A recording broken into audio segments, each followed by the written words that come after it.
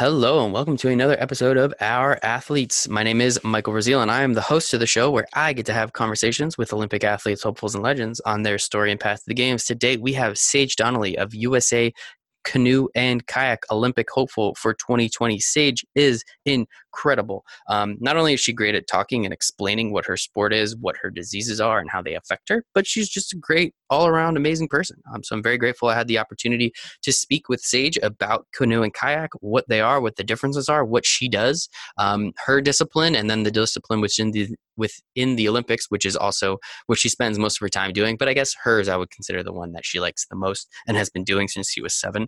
Did you know you can do a cartwheel in a kayak? Learn something new every day. So please, please, please enjoy this incredible conversation with Sage Donnelly of USA Canoe and Kayak. All right. Today, special guest Sage Donnelly of USA Canoe and Kayak Olympic hopeful for 2020, born July 22nd, 2000 in Carson City, Nevada or Nevada? I forgot to Nevada. ask. It is Nevada. I heard like for Yes, some reason people on the East Coast just say it wrong. And like we're the I only know. place It that does drives it. me crazy. I don't know I honestly, like, how did that happen? Like, why did we all of a sudden, whatever. Anyway, Sage Donnelly, Carson City, Nevada, diagnosed with type 1 diabetes at the age of 3, also started kayaking at the age of 3 with her parents in the same boat, kind of great. She then took her own boat at the age of 5. She joined her first regional team at 7. She was then diagnosed with celiac at 8 and hypothyroid at 11. She is also the junior women's freestyle. She is a junior women's freestyle world champion, a multi-year women's freestyle champion nationally, 2014 canoe and kayak female paddler of the year, and has been on the U.S. senior and junior team for the last 5 years. And that includes multiple top 10 finishes in the world. Sage, thank you so much for hanging out with me today. I appreciate it. Thank you. I'm excited to be here. Yes, it should be a blast. The pleasure's all mine. And yeah, the Nevada thing is very confusing to me. And I hear it's just East Coast people, which is crazy. I don't It get it. genuinely is just East Coast people. I've been around the world and everyone else pronounces it Nevada when they've heard of it. Yeah. So I don't know. All right. Well, I'm never gonna remember, but hopefully for this conversation I will. Awesome. All right, Sage. So when I think of Nevada, okay, I guess I'm right. Awesome. Nevada. Nevada. When I think of Nevada, I think of the desert and obviously Las Vegas. Where are all the rivers that you kayaked down when you were growing up? Okay, so here's actually a fun fact. Nevada is one of the most mountainous states in the US. So Las Vegas and the deserty part is obviously down in the south of Nevada. But where I live, I'm actually up by Lake Tahoe. We have all the ski resorts up there. And I also live about a half-hour drive from the border of California. So they have fantastic rivers all over California. I live 30 minutes from the Truckee River, where we have a whitewater park and I can train. I live on the Carson River, so I can literally drive 2 minutes away from my house and be on the river training. So there's actually a lot of rivers. It's like a little hidden gem where I live. And lots of people don't expect it. They just think, deserts and dryness, but it's actually like a little whitewater utopia around where I live. I would honestly have never expected. I know it's more than just the desert, but yeah, I definitely would not have expected it's one of the most mountainous states. That is really, really interesting. So, little fun fact. Look at this. You hear us talk, you learn something. It's a good day to be alive. So, I guess what was growing up? I mean, obviously, it's probably something you've done, I mean, since 3, so anything you've ever known. But what was it like? Were your parents avid whitewater rafters? Like, what was the whole story behind you eventually just, starting the sport? Yeah, so my parents actually learned how to kayak for their honeymoon. My mom went on a rafting trip before they got married and saw some people kayaking and was just like, I want to learn how to do it. So they got into it. They were super outdoorsy, rock climbing, skiing, snowboarding, all of that. So I was just brought up with this super outdoorsy family. As soon as I was born, I was on multi-day rafting trips in an inflatable kayak. When I was 2, my dad put me in the front of a 2-person boat and we started running rivers together with my mom in her own boat with us. So it was this really big family thing. And I was literally just raised in it and brought up with it and outdoors. And, I fell in love with it at such a young age. And, when I was 5, I got my own boat and it just kind of, kept going up from there. When I was 7, I learned how to roll my kayak back up, and I started actually competing. And then after that, it Could you just just kept getting. Could you Right. explain what that means? What does roll your kayak up mean? Because I've Of never been course. in a kayak before, so that doesn't. I have no idea. Right. Sorry. No, you're So rolling perfect. your kayak basically is when you are in the white water. I run waterfalls and very hard stretches of white water, but even if you're just in a moving part of the river, there is a risk of your kayak flipping over, so upside down, so you actually are under the water. And basically, to roll your kayak is to bring it from upside down back to right side up using your paddle and basically your abs and your hips. So yeah, I learned how to do that when I was 7, and that was like a huge like thing for me because after that it's pretty much like you're unstoppable. Yeah, you can roll over, you can roll back up, and I started doing flips after that. And yeah, everything just like took off from there. And as soon as I started competing, I just have become more and more involved in kayaking. I love it. I mean, that's super cool. Thank you for that explanation. Again, I Of always want course. to make sure this is not. I love all sports. If there is a competition on, I will watch it. I don't really know what I'm watching half the time, but I will 100% watch it. So thank you for that explanation. I really do appreciate it. Yeah, that is really interesting. And then so I mean, so throughout this time, okay, time out actually. Let's explain kayaking and canoeing. So, Of what course, yeah. are so again? I'm sure there's a million different ways to do this, but again, I want to focus on the Olympics and what we're going to be watching come 2020. I've actually watched it on the Olympic Channel before, the Mhm. slalom, and that looks insane. So I mean. Watching it is way more fun than I expected it to be. Hand up, that's me. But yeah, I mean, if you could just kind of explain what some of the competitions are on the Olympics, maybe some of the Of course. compare and contrast, and then the difference between the kayak and canoe. I definitely would love Mhm. to educate the audience as well as myself a little bit on the sport. Of course. So I started in what's called freestyle kayaking, which is basically if you imagine an ocean wave, but it's stationary and it's in a river. And basically doing front flips, back flips, cartwheels, and being judged on those tricks you throw. So with freestyle in the competition, you actually get a 45-second ride to throw as many tricks as you can, and each trick has a definition. And the judges decide if you are completing that trick to the definition, and if they think you are, then you get a certain amount of points. And whoever has the top amount of points after everyone's done their 45-second ride wins. So I started doing that when I was 7, and that was like my main like focus. And then when I was around 8, I got my first slalom boat. And basically, slalom is what you see in the Olympics. It's if you imagine skiing slalom, so we have gates we have to go through from top to bottom of a course, going through whitewater during all that. But we have gates we have to go back up through, and we have gates we have to go down through. Um, and you get 2 seconds added onto your time if you touch a gate, and you get 50 seconds added onto your time if you miss a gate. So that's all time based. You have judges to say if you missed a gate or if you touched a gate, but that's all mainly time based. And then in slalom, there's actually what's called canoe and kayak. So basically, kayak is what you'll most of the time see people have lake kayaks, ocean kayaks, and that's basically you're sitting on your butt, you have your legs out in front of you, slightly bent, and you have two what's called paddle blades on the side of your paddle, and that's little stick things we're holding as we're going down using to turn and propel us forward. And then in canoe, we're actually kneeling in the boat. So we have our legs behind us, and we have half a paddle basically. So we have a little grip on the top that we call it a T grip, and we only have half the paddle. So that's the difference. But up until now, there's only been kayak men's, canoe two-person men's, and kayak women's in the Olympics. But coming 2020, we will actually have canoe women's added, so it'll be equal and great. So I'm super excited for that. Yeah, finally Heck equality. yeah! It only took like another Yeah, 70 years or whatever, but okay, cool. I That's know. great. Hey, we're here now. Let's keep moving it forward. Awesome. Yeah.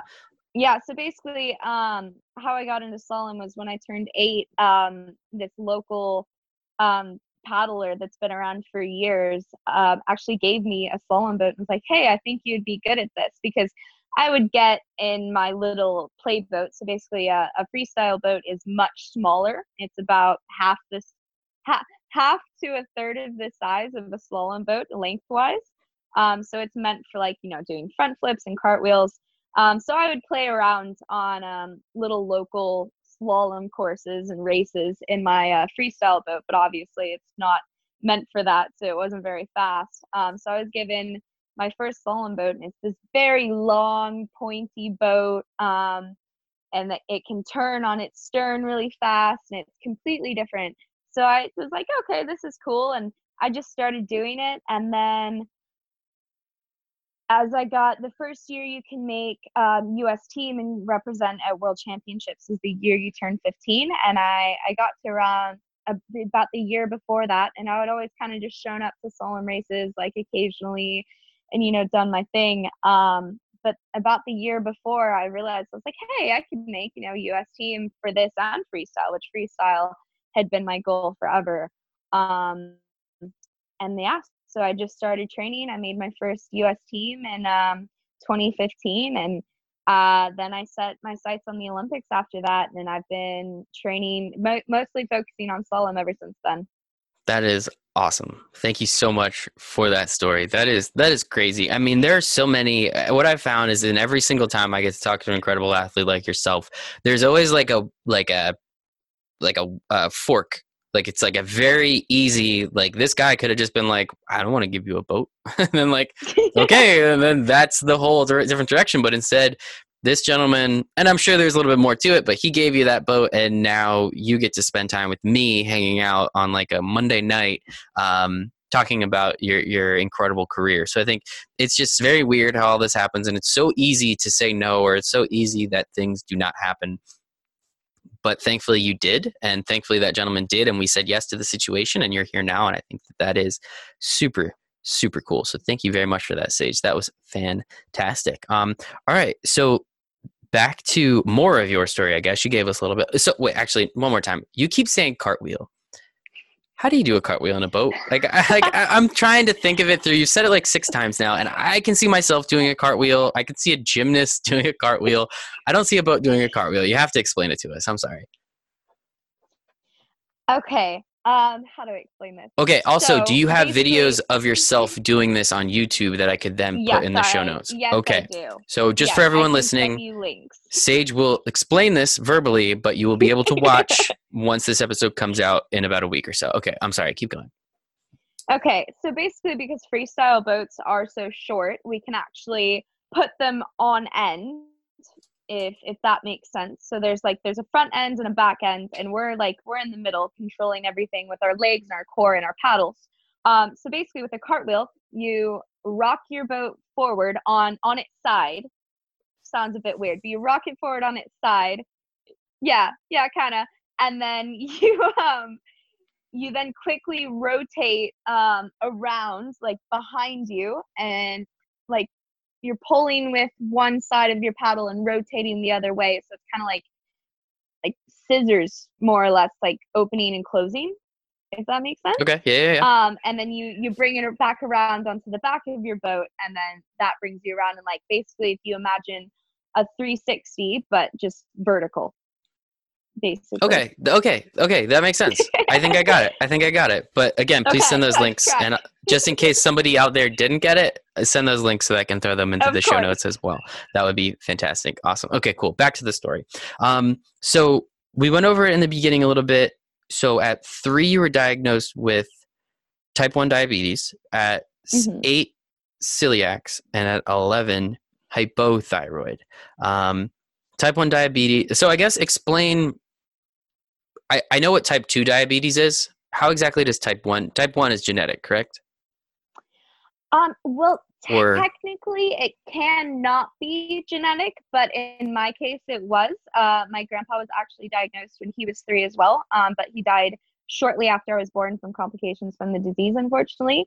So basically, type 1 diabetes is caused by an immune response that's triggered by something. So for me, we can actually look back, and I got pneumonia a few months before I was diagnosed. So the pneumonia actually triggered a reaction in my body, and that reaction in my body actually killed off my pancreas. So my pancreas is what creates insulin, and insulin is used in your body to break down carbohydrates from food into energy.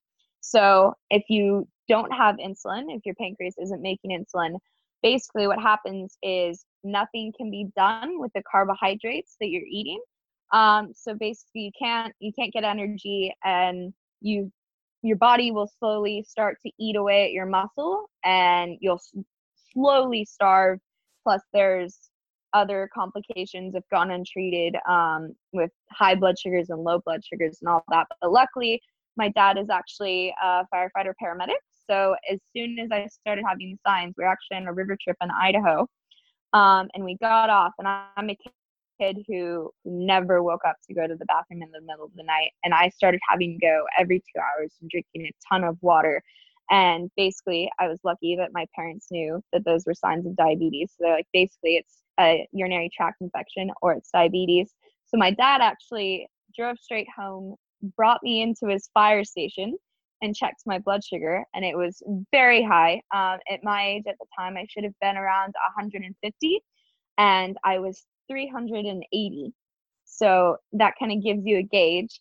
So we called my doctor, like, hey, Sage is a diabetic. And obviously I don't remember much because I was 3, but basically after that it was getting used to insulin shots every day and learning how to manage it. And it's a 24/7 job. So now you have like 3 jobs, I'm assuming, at this point. So, wow. Yeah. Thank you for the explanation. That was fantastic. I've never heard it explained that easy before. So really appreciate that. I'm sure everyone else listening who doesn't really know, I mean, I know what it is. I know it if I see it. I couldn't really explain it, kind of thing. So thank you for that. I really do appreciate it. So that was at 3. So again, it's been mostly your entire life. So it's kind of second nature to you, right? At Yes. 8, though, you were diagnosed with celiac. Now, again, pretty sure I know what it is, but if you don't mind giving us a really great explanation, that would be cool too. So basically, actually, most diabetics are either diagnosed with celiac disease or thyroid disease. I was lucky enough to get both. Jackpot. Celiac disease is technically it's an allergen to gluten, but the problem is it's actually a disease because it's an autoimmune response. So basically, if I eat any wheat, rye, barley, or oats, my intestines inflame, which makes it unable for me to absorb any nutrients, which clearly leads to a lot of bad things. So I'm gluten free. And then thyroid disease, hypothyroid, is when your body actually makes your thyroid stop working, which is a little spot in your throat that gives out hormones and a bunch of important stuff like that. So I take medication for that every morning, which doesn't seem like that big of a deal, but the levels change a lot. So I get to have a lot of blood draws and constant tests for that. I like the way you think. You get to. You're lucky because if you didn't get to, then it's bad. So yeah, no, I like that. Yep. So basically it's managing. It's just a part of my life, and I don't like to let any of it stop me, and it's just adapting and working with it. Yeah, I mean, there's really not much you can do, right? Like, you might as well take it in stride. I mean, that's really all we can do at this point, because if you're not, you're in a way worse situation. So you might as well live it to your fullest if you can, and you're capable and you're able. I mean, heck yeah, let's go. And clearly you are. Again, I don't need to read all the accolades. We'll get there again, I'm sure, towards the end of the conversation. But you've overcome a little bit, I'd say. So congratulations. I think that's fantastic. So with all the scheduling and the arrangement and the structure, getting used to that, again, it's kind of become second nature, but how have you been able to spin it into a positive? So the question essentially is like, did this help with training, not from the physical aspect of training, but from the mental, like always needing to be on schedule and regimented and processed? Were you able to kind of parlay that into, okay, well, I can do all this for these diseases that I have to take care of. Now all I have to do is just kind of shift that mental focus over here to the training aspect. I would say in a bit of a way, yes. But as far as training goes, I've been homeschooled my whole life. So like self-motivation and scheduling and just going for it has always just been, something that I've just been raised to do. Mm-hmm. So as far as like bringing in like a training program and everything, it was pretty much just second nature to me, Hmm. honestly. Like I love to train. I love my sport. I love pushing myself as hard as I can. So I wouldn't really say that I brought over much in that aspect from diabetes to training, but I will say, as far as understanding my body, knowing what my body's feeling and what it's needing, um, and just mental toughness, honestly. I think those are definitely the three biggest things that I've definitely gained and learned and gotten better with diabetes. So that I would say that's the way it's helped me with my Hmm. training the most. And that makes sense. The mental toughness I think is the most important, obviously, because what the physical side is only so much. You definitely need that mental side as well. And then to the physical side, like have you, again, you've lived with it your whole life, but have you been able to see certain times or been training with other people that you've kind of either seen something in yourself or kind of compared and contrasted yourself to them at any point and seen like, whoa, okay, this is a little off, or I need to do more of this or less of that. How often does that come up? I mean, I'm that's an interesting question. I'm sorry. No, it's um, okay. That means I'm doing I something would, good, so I'll take it. yeah, yeah. Um, I mean, okay, so I'm a bit of an odd duck as far as it comes to training, because I live in Nevada, which actually doesn't have any place to do slalom or any slalom coaches or any slalom athletes. So the whole US team actually lives in either North Carolina or DC pretty much. So I hardly ever see them. Like I see the US team for world championships and world cups, and that's pretty much it. So I actually kind of just hopscotch around from like I would just spent a month and a half training with part of the Spanish team. And kind of like that. Like now I'm in the UK, I'm training with some British coaches. So I am lucky I get to see so many different athletes and how they train and how their coaches train and what they're doing. Um, and I think most of the time I see a lot of technical stuff. I think that's mainly like where I grow with being able to be around people is I'll see like someone is doing this on this part of the river and trying that and just really being able to pick up like little technical things and habits that some of the top athletes have and being able to adapt them to my own paddling. But as far as like the actual like training plan goes, I don't usually change that too much. Most of the time, I work with a Spanish coach, and he sends me out training plans. Luckily, and I kind of go off of that. And sometimes, like when I'm out here, I'll adapt it a bit. Um, but I would say, yeah, I would say mainly that I get the most from learning like technical stuff Hmm. from other athletes. Very cool. Yeah, I mean that definitely it's nice to watch and learn. But I mean, it's film study, right? For just Yeah, other definitely. sports, like you have to watch what other people are doing, and then you could at least try it if it works for you. If it doesn't, tweak it, do what you got to do. So I think that that's very important. So, with when was your first? I guess. So you were telling us before so at 15, correct? You was when you joined the national team. What was that like? Yes. Was it a letter in the mail? Was it an email? Did someone send you a text message? Like how did that process go down? And I guess how do you actually become a member of Team USA? So we actually have team trials. For example, so I'm just going to go off my first year You're making perfect. U.S. team.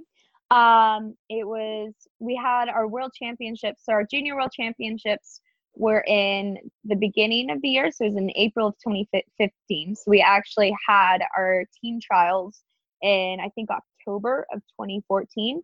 And basically, a new place is generally selected every year throughout the courses we have on the East Coast. So that year it was in Dickerson, Maryland. And basically you show up a week or two early. I think we had about a week of training there because you have to schedule water time. And on that course, it was particularly hard to get water time. So you show up a week early. Basically, you learn the course as well as you can. You put, gates in as many different spots as possible to learn how to do it and what's the fastest way to do it. And then come race day, normally team trials is a 3-day race. It depends. It changes. So like for Olympics, we'll have 2 weekends that are 2-day races. But for normal just world championships years, we usually do a 3-day race. So off of that, you do 2 runs each day, and you take the top 3 best times from each day plus your 4th fastest time. So you want to have like good consistent runs every day. And then basically, pretty much by the 3rd day who's going to be on team. And then after the end of the 3rd day, you get your awards, they announce the US team, and then a few days later, normally the end of that day, you have to either accept or decline your spot. And then after that, it's just deciding what races you go to after that. So it's a fast process just because it is a smaller sport. So you pretty much know right then and there. But as far as how it felt, it was incredible. It was something, I've been dreaming about since I was little. And, I was really, really nervous for my first team trials because I actually broke my wrist a week and a half before. So I just went out there and paddled as hard as I could. I was in so much pain. And I actually ended up winning my category for junior canoe and junior women's kayak. And then, I went to my first junior world championships in Brazil in April, which was an incredible experience. That's still only a couple weeks after you broke your wrist. So good for you. Congratulations. Thank you. That is fantastic. And so this was 2013? End of 2015. 2014. Okay. So 2013, you already have been on the national scene. As I said, junior women's national freestyle champion, if I'm not mistaken. So I guess that was that kind of your, let's call it your coming out party? Was that when people were like, hey, this Sage girl, she looks like she knows what she's doing? So for there's two national championships from 2013. Honestly cannot remember if I went to the slalom one. I don't think I did because I think I wasn't quite old enough yet. Okay. But I believe the one you're looking at is from freestyle. And honestly, I've been doing freestyle since I was 7. It basically freestyle's in my blood. I love it. It's an amazing sport. But as far as like my coming out party with freestyle, it's kind of just always been like, I've always just kind of been there.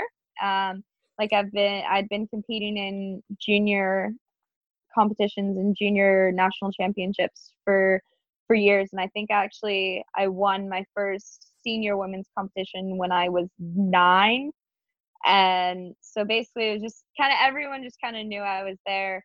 And it got to the point like coming into 2015 where I actually was so in my head and freaked out because there had been like a couple articles written like, oh, Sage Donnelly made US team. She's going to world championships. She's expected to win. And I had a little freak out. I was like, oh my God, everyone is expecting this from me. What if I don't do it? But, luckily I pulled myself together and everything worked out. But, I mean, I've always just been in the sport. And I've always just loved it and, done my thing. And so, it's such a tight knit family that it's just great. Yeah. Yeah. I missed that one from 9 years old because I definitely would have brought that up. So my apologies. I'll do better research next time.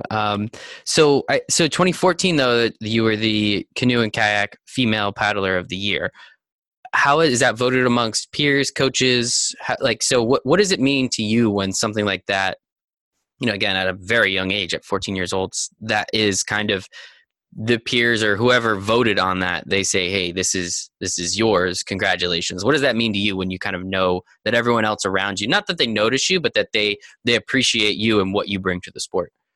The Female Paddler of the Year award was one of the best feelings I think I've ever had. Basically, I was lucky enough to be nominated because of my 2013 season. Basically what happened is I was this little 12 to 13 year old and our top U.S. woman was actually pregnant, so she was out for the season, and I was able to show up at all these really big competitions and actually win. So I had a great year. I think I won the GoPro Mountain Games that year, and I think I won my local river festival, the Reno River Festival, and it was such a fun year. But after that, I guess some people took notice and they nominated me for the 2014 Female Paddler of the Year. And basically after that, I believe that award is all just anyone can vote, and whoever has the most votes wins in the end. So yeah, I was lucky enough to have a huge support system, lots of family and friends, other kind people that I don't even know that were nice enough to appreciate my accomplishments. And yeah, I couldn't believe that I won. I was up against so many incredible women, and yeah, when they announced my name, I was shocked. Well, I mean, clearly it sounds very well deserved. And take advantage of the situations in life. I mean, congratulations to that woman for getting pregnant and having a baby. That's awesome. But thankfully you were And don't able. worry, she's won multiple national or Oh, world championships after that. So I'm sure that's she's even still better. feeling it. Love to hear that. That's always great. But we're here to talk about you, Sage. So yeah, I'm sure she's fine. Whatever. But no, congratulations. I think it's super. There's just so many opportunities that if you are just in there, I don't believe in luck, but if you're in the right place at the right time and good things can happen, they do. And clearly you were able to take advantage of that at a very young age. So 2012, 13, 14 were pretty crazy. 2015, again, correct me if I'm wrong, but that was your first world championship experience for slalom, correct? Mm-hmm. Okay, what was that like? Now you're on the biggest of big stages, right? Because world championships is huge. I don't know how it works in kayak and canoe, but I know in a lot of other sports, the competition level is at the exact same, if not even higher, for world championships than it is in the Olympics, because of how the Olympics works with qualification and everything. So tell me if I'm wrong there, but what was that like? And just being able, 15 years old, getting to race and compete against some of the best in your sport from absolutely around the country, around the world. It was amazing.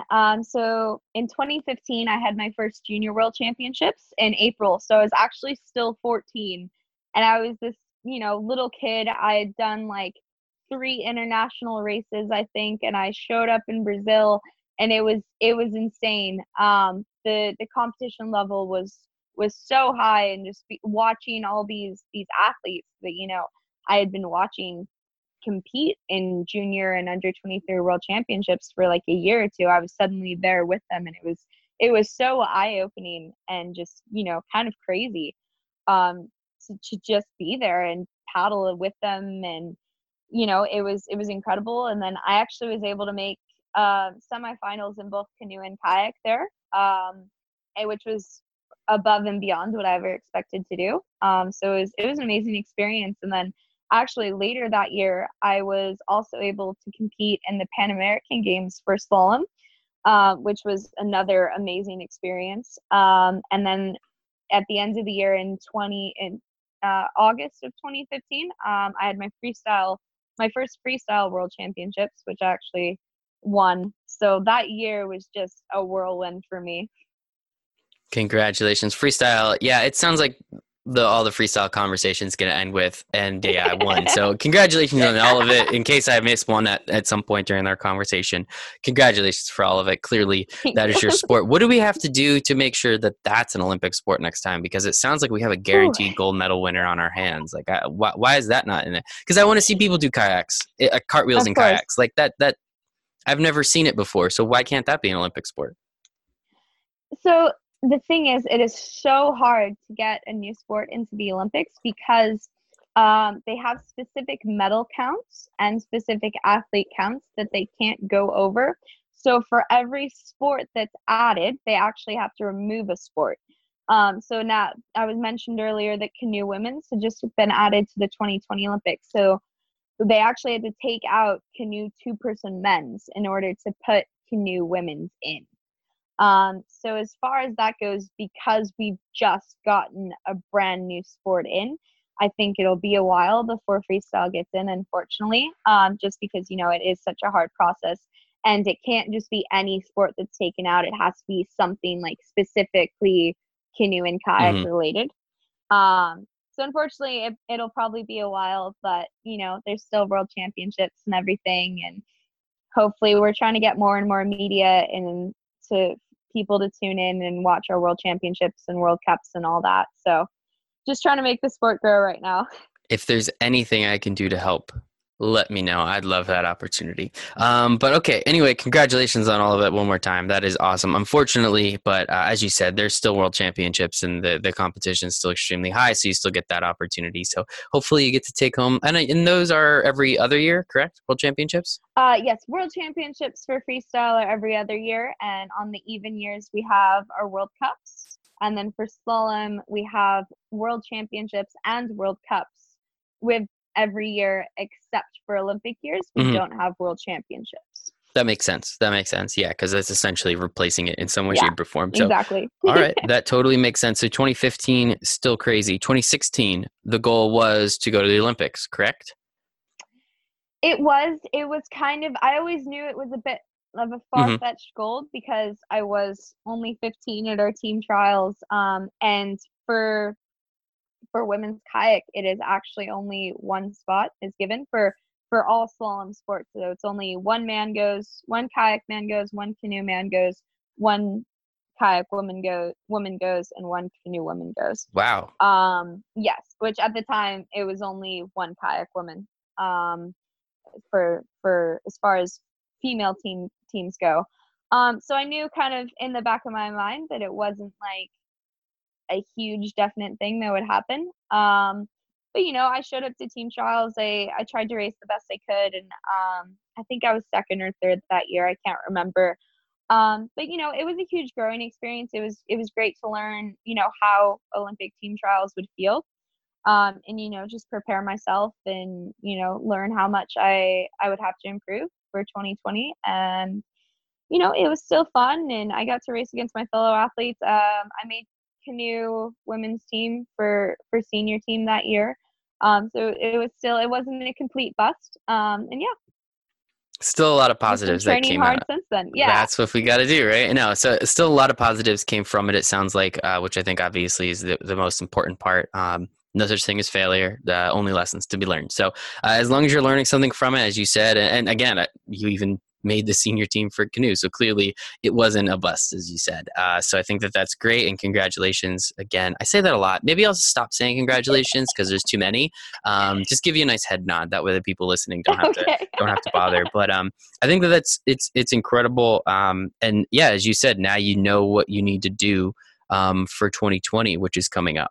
Don't want to skip just there yet. So when I was on your website and perusing around the internet, I really didn't see too much from 17, 18, and 19.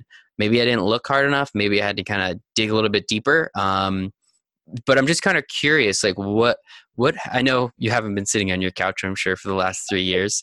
But what have you been doing for the last few years? And you've told us already you're hopscotching, to use your word, around the world to train with other athletes, to train with other coaches. But if you don't mind giving us a little bit more insight into the last few years and kind of what you've been doing to get ready for 2020. Well, I definitely haven't been updating my website Good to know. All for the right. past few years. Okay. All right. In that case. Basically, 2017 was a pretty good year for me. I made my first final for junior women's kayak at World Championships, and I competed in my first World Cups. First World Cups in kayak and canoe on the senior level. So it was a fun year. I mainly focused on slalom that year. And then I think I did some bigger creek races, which creek racing is going from point A to point B on harder whitewater, without any gates or anything. They're normally like longer courses and everything. So I would just show up. We have a lot of those local races.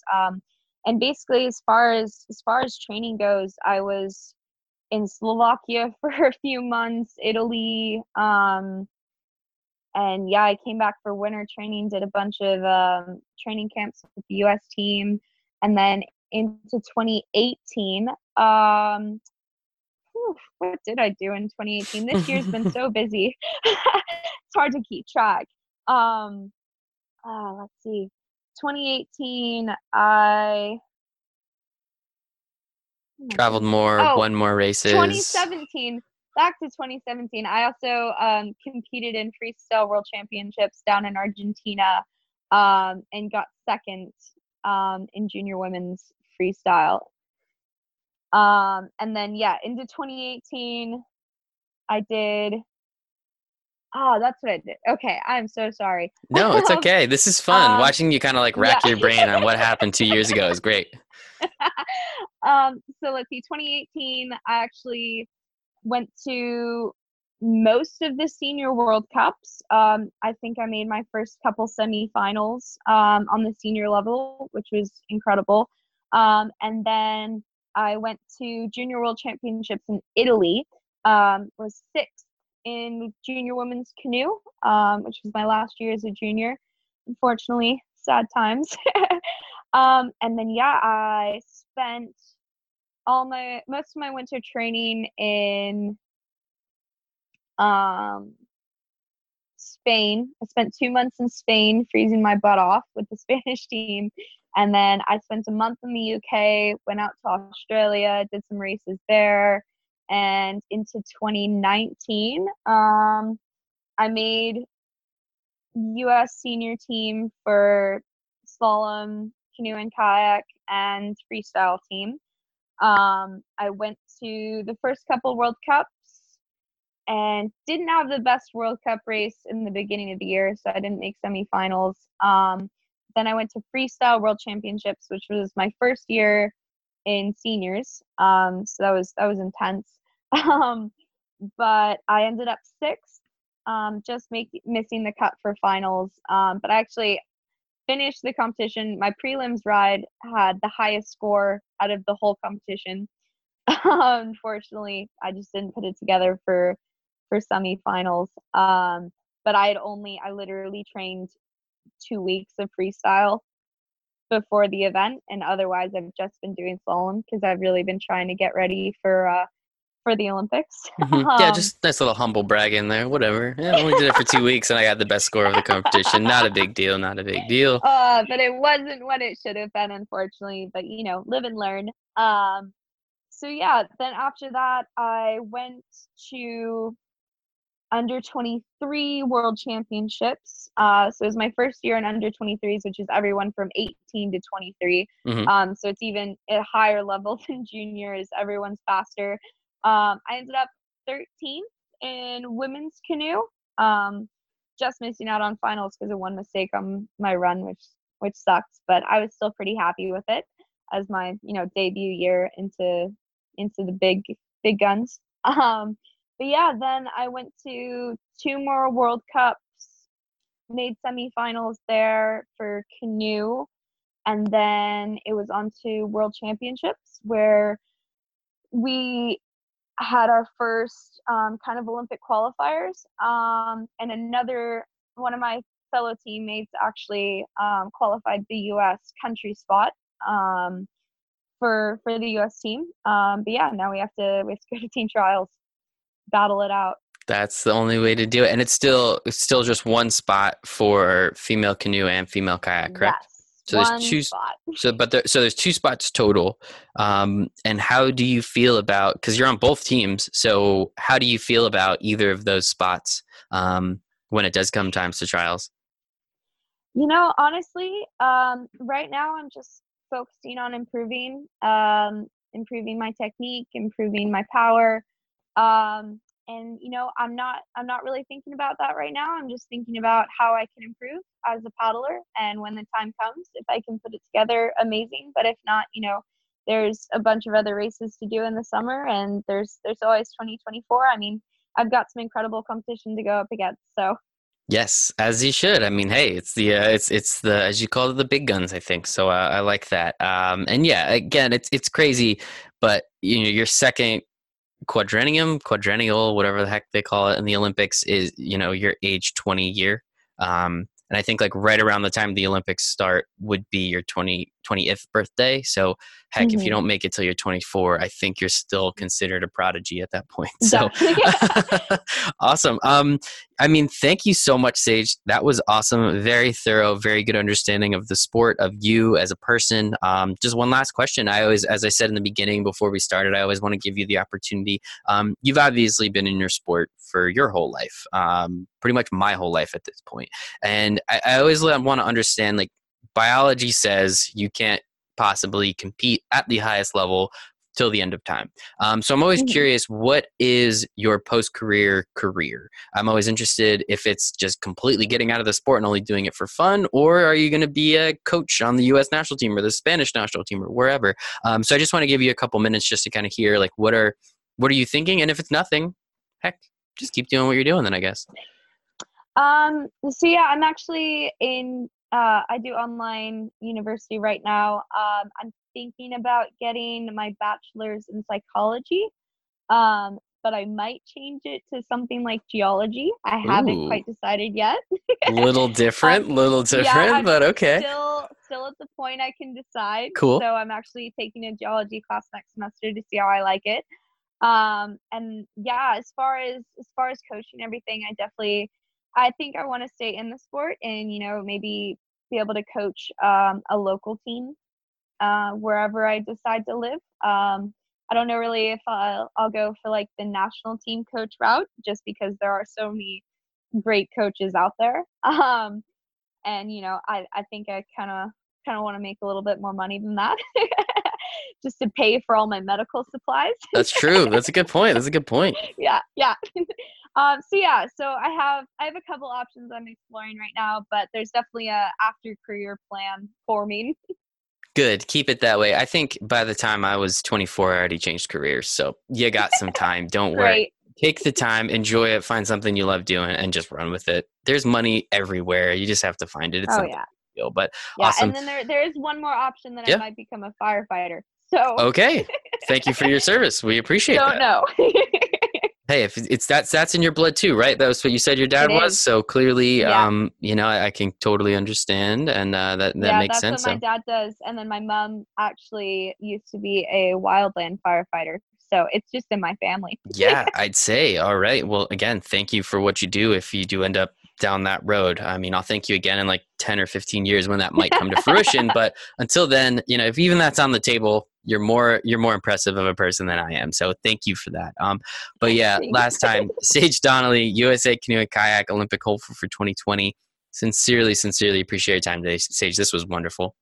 Yeah, thank you so much. This has been great. Thank you very much for listening to this episode with Sage. As I said, she was awesome, very charismatic, very fun to talk to, and I hope you had as much fun listening as I did during that conversation. Please make sure to follow Sage on all of her socials. Everything's in the show notes, as well as the link to watch her do a cartwheel in a kayak and maybe some others as well. Make sure to follow us on everything. All of our information is in the show notes as well. And please make sure to give us 5 stars or a star, or just give us a nice review or rating to the show. That way, more people have the opportunity to check out these incredible stories like the one with Sage, and some of the other amazing, amazing athletes I've had the opportunity to have conversations with. So without taking up any more of your time, I hope you make it a wonderful day.